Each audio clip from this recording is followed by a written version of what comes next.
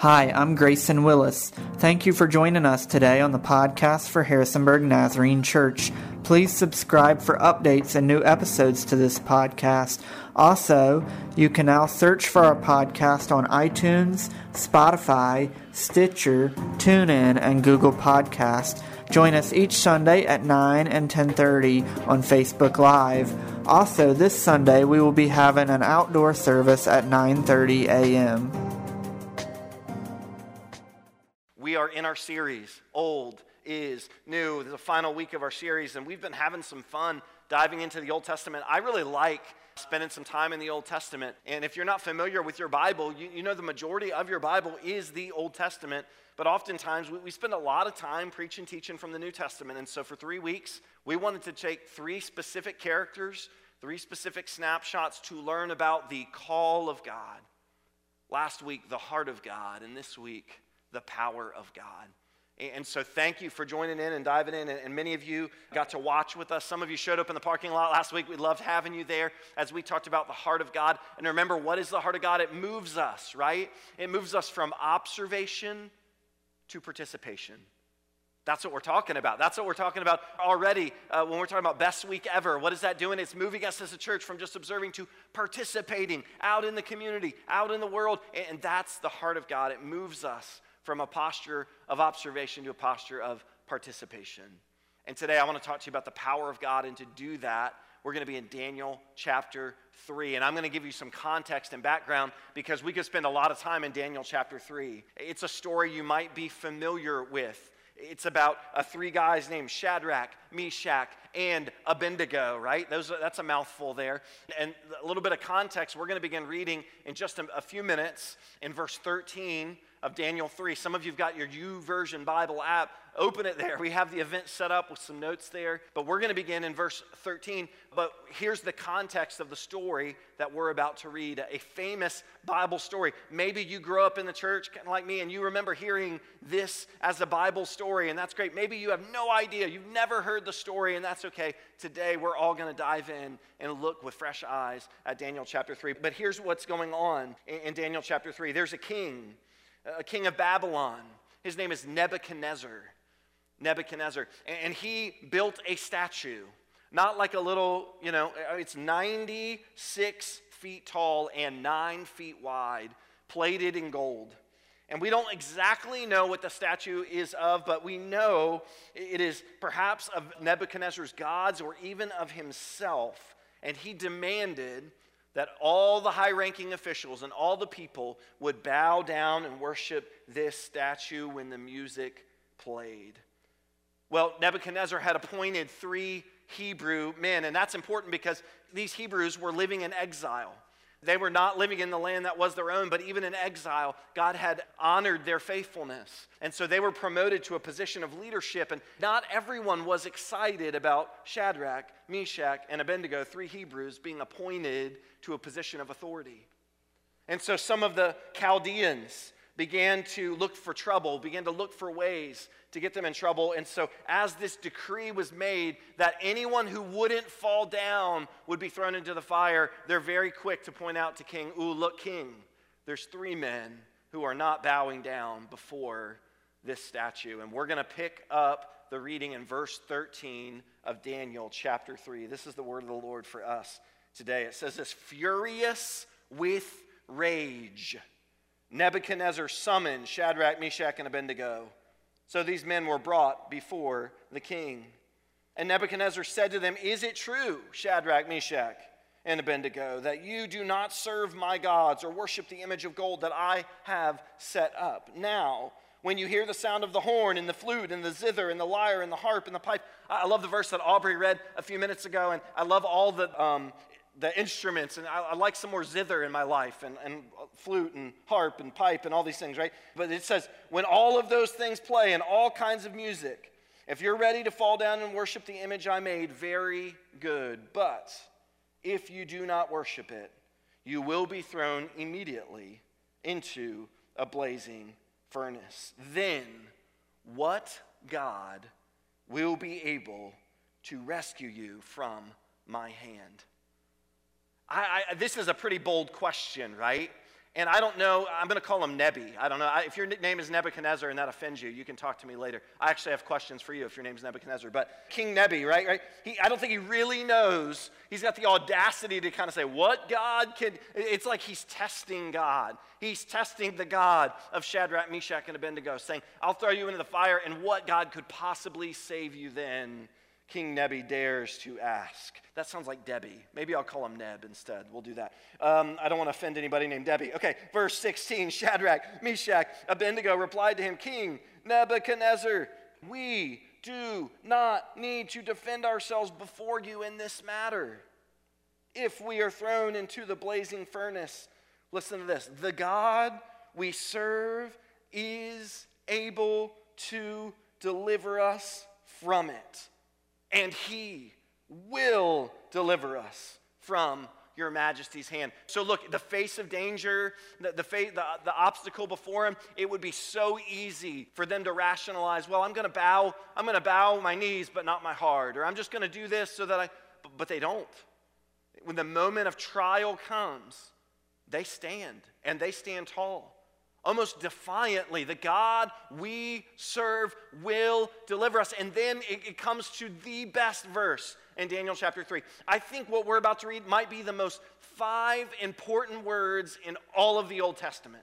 And if that doesn't get your attention, I don't know what will. But look at what they say. It's not enough in verse 17 that they say, oh, God, our God can deliver us and he will deliver us. Look at what it says in verse 18. They go on to say, but... and these are the 5 words. Even if he does not. Listen to that faith. That challenges me. Those 5 words. Like they're saying, he will be faithful and he will do it. But even if he does not, we want you to know, your majesty, that we will not serve your gods or worship the image of gold that you have set up. I mean, talk about boldness. We're talking about today the power of God. Talk about power being witnessed in this. I mean, they are staring at death in the face. They can see, maybe even feel the heat of the furnace. And not only do they believe that God will deliver them, they even go as far to say, but you know what, even if he doesn't, King, we're still going to obey. We're still going to trust. Today, I want you to focus on a truth of this story. I think it's really powerful. And I like to say it this way. Today, I want you to understand what it means to be not saved from the fire, but saved in the fire. I think that's the powerful truth of this story, is not being saved from the fire, but being saved in the fire. Because I believe that this story shows the power of God in such profound ways. Not that they were saved from the fire, but they were saved even in the fire. Let's keep reading. Verse 19, Nebuchadnezzar was furious with Shadrcach, Meshach, and Abednego, and his attitude toward them changed.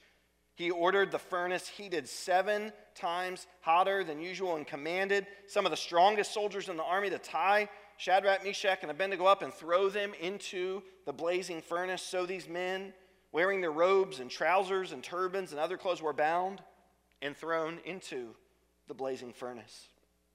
The king's command was so urgent and the furnace was so hot that the flames of the fire killed the soldiers who took up Shadrcach, Meshach, and Abednego. And these 3 men, firmly tied, fell into the fire. Shadrcach, Meshach, and Abednego were not saved from the fire. They were thrown in. But let's keep reading. Verse 24, then King Nebuchadnezzar leaped to his feet in amazement and asked his advisors, weren't there 3 men tied up and thrown into the fire? They said, certainly, your majesty. He said, look, I see 4 walking around in the fire, unbound and unharmed, and the 4th looks like a son of the gods. Nebuchadnezzar then approached the opening of the blazing furnace and shouted, Shadrcach, Meshach, Abednego, servants of the Most High God, come out, come here. So Shadrcach, Meshach, and Abednego came out of the fire. Listen to those words. They came out of, people don't come out of fires. That's not a normal thing, but it says Shadrcach, Meshach, and Abednego came out of the fire, and the satraps and prefects and governors and royal advisors crowded around them. They saw that the fire had not harmed their bodies, nor was there a hair on their heads singed. Their robes were not scorched, and there was no smell of fire on them. And if you're a frequent campfire participant, that's a miracle in and of itself. I stink for days after being near fire. They didn't even smell like fire. Then Nebuchadnezzar said, "Praise be to the God of Shadrcach, Meshach, and Abednego, who sent his angel and rescued his servants. They trusted him, and they defied the king's commands and were willing to give up their lives rather than serve or worship any god except their own God. Therefore, I decree that the people of any nation or language who say anything against the God of Shadrcach, Meshach, and Abednego be cut into pieces, and their houses be turned into piles of rubble, for no other God can save in this way." Then the king promoted Shadrcach, Meshach, and Abednego in the province of Babylon. Man, I love the Old Testament too, because it's like rarely PG, right? You got to cut them into pieces and tear their house to rubble. But this is the word of the Lord for us, and I believe that this passage teaches us so much about the power of God. The power of God, that we are not saved from the fire, but saved in the fire. You see, it's not if you experience the fire, but when. It's not if you face trials, but when. Not if you are faced with a moment of decision, a moment of temptation, but when you face the moment of decision and temptation. It's not if you are asked to fall in line with the kingdom of this world, with the ways of man, but when. It's not if, but when. Not if the ways of God oppose the ways of man, but when they do. And Shadrcach, Meshach, and Abednego stood tall. Today, I want to challenge you with a story, and here's the temptation for me, especially when we read maybe any story, but especially in the Old Testament. Sometimes we can read stories, and they just don't seem real to us.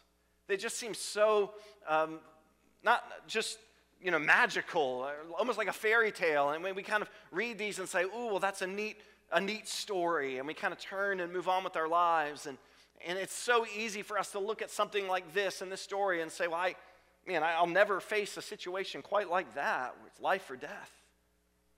Kind of look at a story and turn the page and say, "Well, that's a neat story for me." But the more I read this story, the more I thought, what if this story in Daniel chapter 3 is placed here not as an extreme example, not as some outlandish thing that we would look at even thousands of years later and say, "Whoa, that's crazy," but what if this story is placed in Scripture not to show us some extreme example of obedience, but to show us what the example of obedience should be for all of us? Maybe this is the standard. We read the story of Abraham just a few weeks ago, and in the story of him placing his son, his dream, the prayer that he had prayed for so many years that God blessed him with, and he's asked to place that on the altar, and we look at that and say, "Whoa, that's crazy."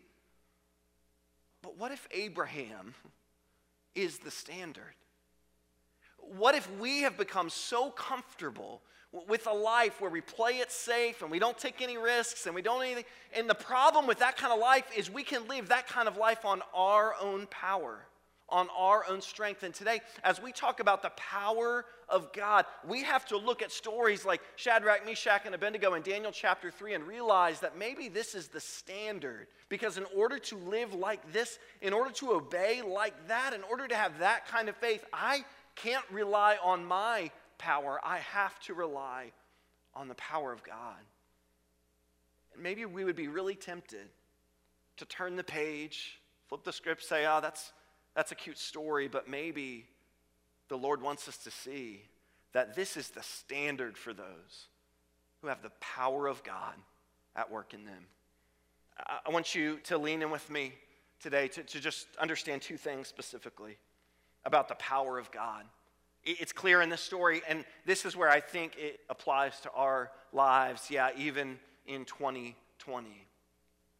This is true. I believe it's this: the power of God gives you the ability to obey. It gives you the ability to obey. The power of God. That I really don't believe on your own strength you can fully obey the Lord on your own strength, on your own power. There's going to be a moment. You can try, you can get there. That there will be a moment when the Lord asks you to do something and you look, and in your power and your strength and your wisdom, you say, that's ridiculous. But the power of God, the power at work in us, and the power of God's available to us in Christ. If we are in Christ, His power is available to us. That's what Jesus did on the cross. He made a way for us to be reconciled to God. Our sins would be forgiven, and then God's power is available to us if we are in Christ. And that power gives us the ability to obey, just like Shadrcach, Meshach, and Abednego. Because maybe they're the standard. Maybe they're the standard of obedience. Not something that we should hold up and say, ooh and ah, but maybe that's what the power of God looks like in a surrendered life. The power of God gives you the ability to obey. You and I face choices every day, and sin is a life or death matter. Because of Jesus, you were far from God, and now you've been brought near, and you've been given His power to stand, right? They stood, even as everyone else bowed down. They stood tall. See, we live in a world every day where there is a pull towards living for self, a pull towards living for only what's in front of me, only for what I can possess and touch and hold, a pull towards greed, a pull towards identifying so much with the patterns of this world that we have not identified with Christ and been transformed by Him. Every day of our lives, we experience a pull towards something, and the power of God, His power, gives you the ability to obey, to stand tall, no matter how strong the pull is from those around you, from the world in which you're living, no matter how hard it gets. The power of God gives you the ability to obey, even when He doesn't save you from the fire. He gives you the ability to obey. You see, He didn't save Shadrcach, Meshach, and Abednego from the fire, did He? They were thrown in. But even then, God's power gave them the ability to obey. Next, what does it do? The power of God gives you the courage to obey. Not just the ability to obey, but the courage to obey. And the obedience we're talking about takes courage. But back up again for this idea of obedience, because some of us struggle with that because we look in front of us and there's just nothing. Some of us are like excited, like, ooh, I wish I had an opportunity to stand up like that. I want to make a statement like that. I want to do something radical and cool and big for God. But the problem is, we're not willing to obey Him in the little things. We're not willing to obey Him and trust Him in the little things. We're not willing in the day-to-day decisions of our life to obey Him. And so when that crisis moment comes, we won't be ready to obey because we haven't obeyed Him now with the little things, with the day-by-day decisions. But see, the power of God gives us the ability to obey, and then the courage to obey. The courage. No one ever said a life of faith and trust in Jesus Christ wouldn't require courage. In fact, be strong and courageous is echoed throughout the story of God time and time and time again. Be strong, be courageous. That's what the power of God does for us. Don't be surprised when your life in Christ requires courage to be ready. You see, the truth is, I'll talk about me for a minute, right? I love the idea of obedience. I'm all about obedience. I want to obey you. I want to trust you until the moment of opposition comes, until I see the fire, until I feel the heat of the fire, until the pull around me becomes so great and it's so hard to stand on my own. In that moment, when the moment of opposition comes, I'm not such a fan of obedience anymore. How about you? Right? Because oftentimes we run out of gas when we run into opposition, but the power of God gives us courage when we experience a trial. When we see the fire, we don't abandon ship. We have courage. That's why Jesus said, surely I am with you always to the very end of the age. That's why Jesus said, I have told you these things, that in me you would have peace. In this world you will have trouble, Jesus said, but take heart. I have overcome the world. These words were not spoken to a group obeying when it's easy. These words were spoken to a group in the fire. The power of God has the ability to cause us to obey and even cause us to have courage when he doesn't save us from the fire, but when we find ourselves within. Some of you today, your faith is hurting. You feel devastated and crushed because you're in a fire. And you think your prayers aren't working. You think God is far from you. You think that you're beating on his chest and he's just turning a blind eye because all you can see right now is the fire. And you're crying out, God, why didn't you save me? Why couldn't have you delivered me? Why did I have to walk through this dark valley? But the truth is that sometimes in our life when we find ourselves in the fire, we recognize that we cannot rely on our strength anymore. We have to rely on his. And in that moment, God is able to display his power in ways that he never could before. In the weakest moments of my life, it's when his strength is the greatest. It sounds a little bit like Paul we talked about just a few weeks ago, that his grace is sufficient. His power is made perfect in my weakness. I'm reminded as we prepare to close of these words from 1 Peter. Many scholars, as they read 1 Peter chapter 4, have no doubt.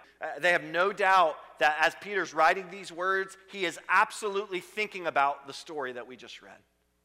And the reason that they're so certain is because if you look within the language, within the context of the words we're about to read, the structure of the language, they believe that these words are absolutely pointing back to the story, to the example of Shadrcach, Meshach, and Abednego in the fire.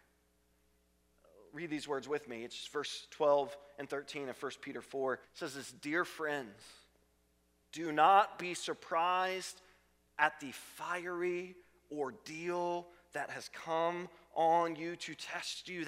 There it is, the words that scholars time and time again believe. Man, Peter's reading back in his Bible to this account. He's remembering this story. He's remembering the example of Shadrcach, Meshach, and Abednego in the fire, and now he's speaking to believers saying, don't be surprised that you're in the fire. Don't be surprised that you're in the storm. Don't be surprised that you're looking around and it feels like you're in the valley, as though something strange were happening to you. He goes on in verse 12, but rejoice. Rejoice inasmuch as you participate in the sufferings of Christ, because, get this last part, this is good, so that you may be overjoyed when his glory is revealed. Here's the truth. Can God rescue you from the storm? Can he deliver you so you don't have to go through the valley? Absolutely he can.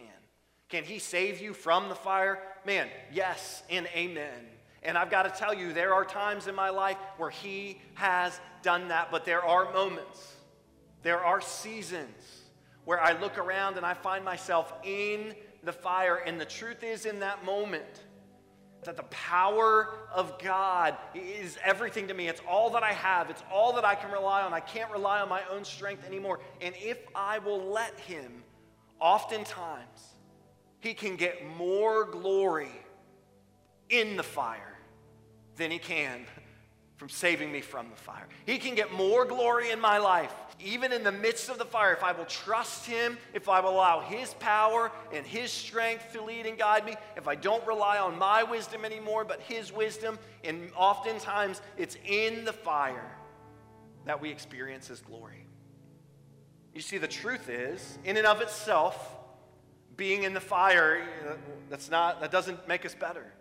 Just because we're in the fire, you know what makes us better? You know what makes it a powerful moment? You know what allows us to give God glory in the midst of it is because you are not alone in the fire. Shadrcach, Meshach, and Abednego, they were thrown there and God saved them, but He showed up in the fire. That's the power of God. The power of God, that He walks with you through the valley, that Jesus is right there in the boat in the midst of your storm. That's the power of God getting glory in your fire because you look around and say, I'm not alone. He's right here with me. Today, maybe you feel alone in your fire. I got to tell you, we are in a fire right now in our nation, in our world, in our community. We are in a fire. And I got to tell you that these days I'm leading and I'm trying to pastor, and it's with a broken heart in these days. But I got to tell you, I find a lot of comfort this week from God's word reminding me that, Adrian, I am with you in the fire. And if you will allow me, I can get so much glory as you rely no longer on your strength, but on my strength. And so, church, are we ready in these days to stop relying on our strength? Are we ready in these days to stop relying on man's wisdom? Are we ready in these days to admit I don't have the answer? And are we ready in the midst of the fire that's going on around us to say, God, I need your power. God, I need your strength. God, I believe you can get glory even in the fire because you're right here with me. So today, maybe this is very personal for you. Maybe you're experiencing one of the most broken, lonely, isolated times in your life. Maybe like seasons of my life right now, I'm feeling anxious and afraid, and maybe you feel like you're in the fire. I want you to know you're not alone. And maybe today you're not saved from the fire, but you're saved in the fire because He's right there with you. We're going to close today with just some powerful words. Some powerful words. They're simple words that Aubrey's going to lead us in, but they're just powerful words. They're words that you sing when you're in the fire. And so maybe today you can't relate and resonate because you're not there, but I guarantee for those of you that are, as we declare these words together, you're going to feel the power of God. You're going to sense His power helping you to stand firm even in the fire. Because these words say, not for a minute was I forsaken. The Lord is in this place, and today, the enemy of your soul wants you to think you're alone. He wants you to think that you're thrown in the fire and it's all for naught. But today, open your eyes and see that not for a minute have you been forsaken. The Lord is in this place. He stands with you in the fire, and His power is enough, even in these days, that He can get glory. Let's close with these words. Let them be our anthem this morning.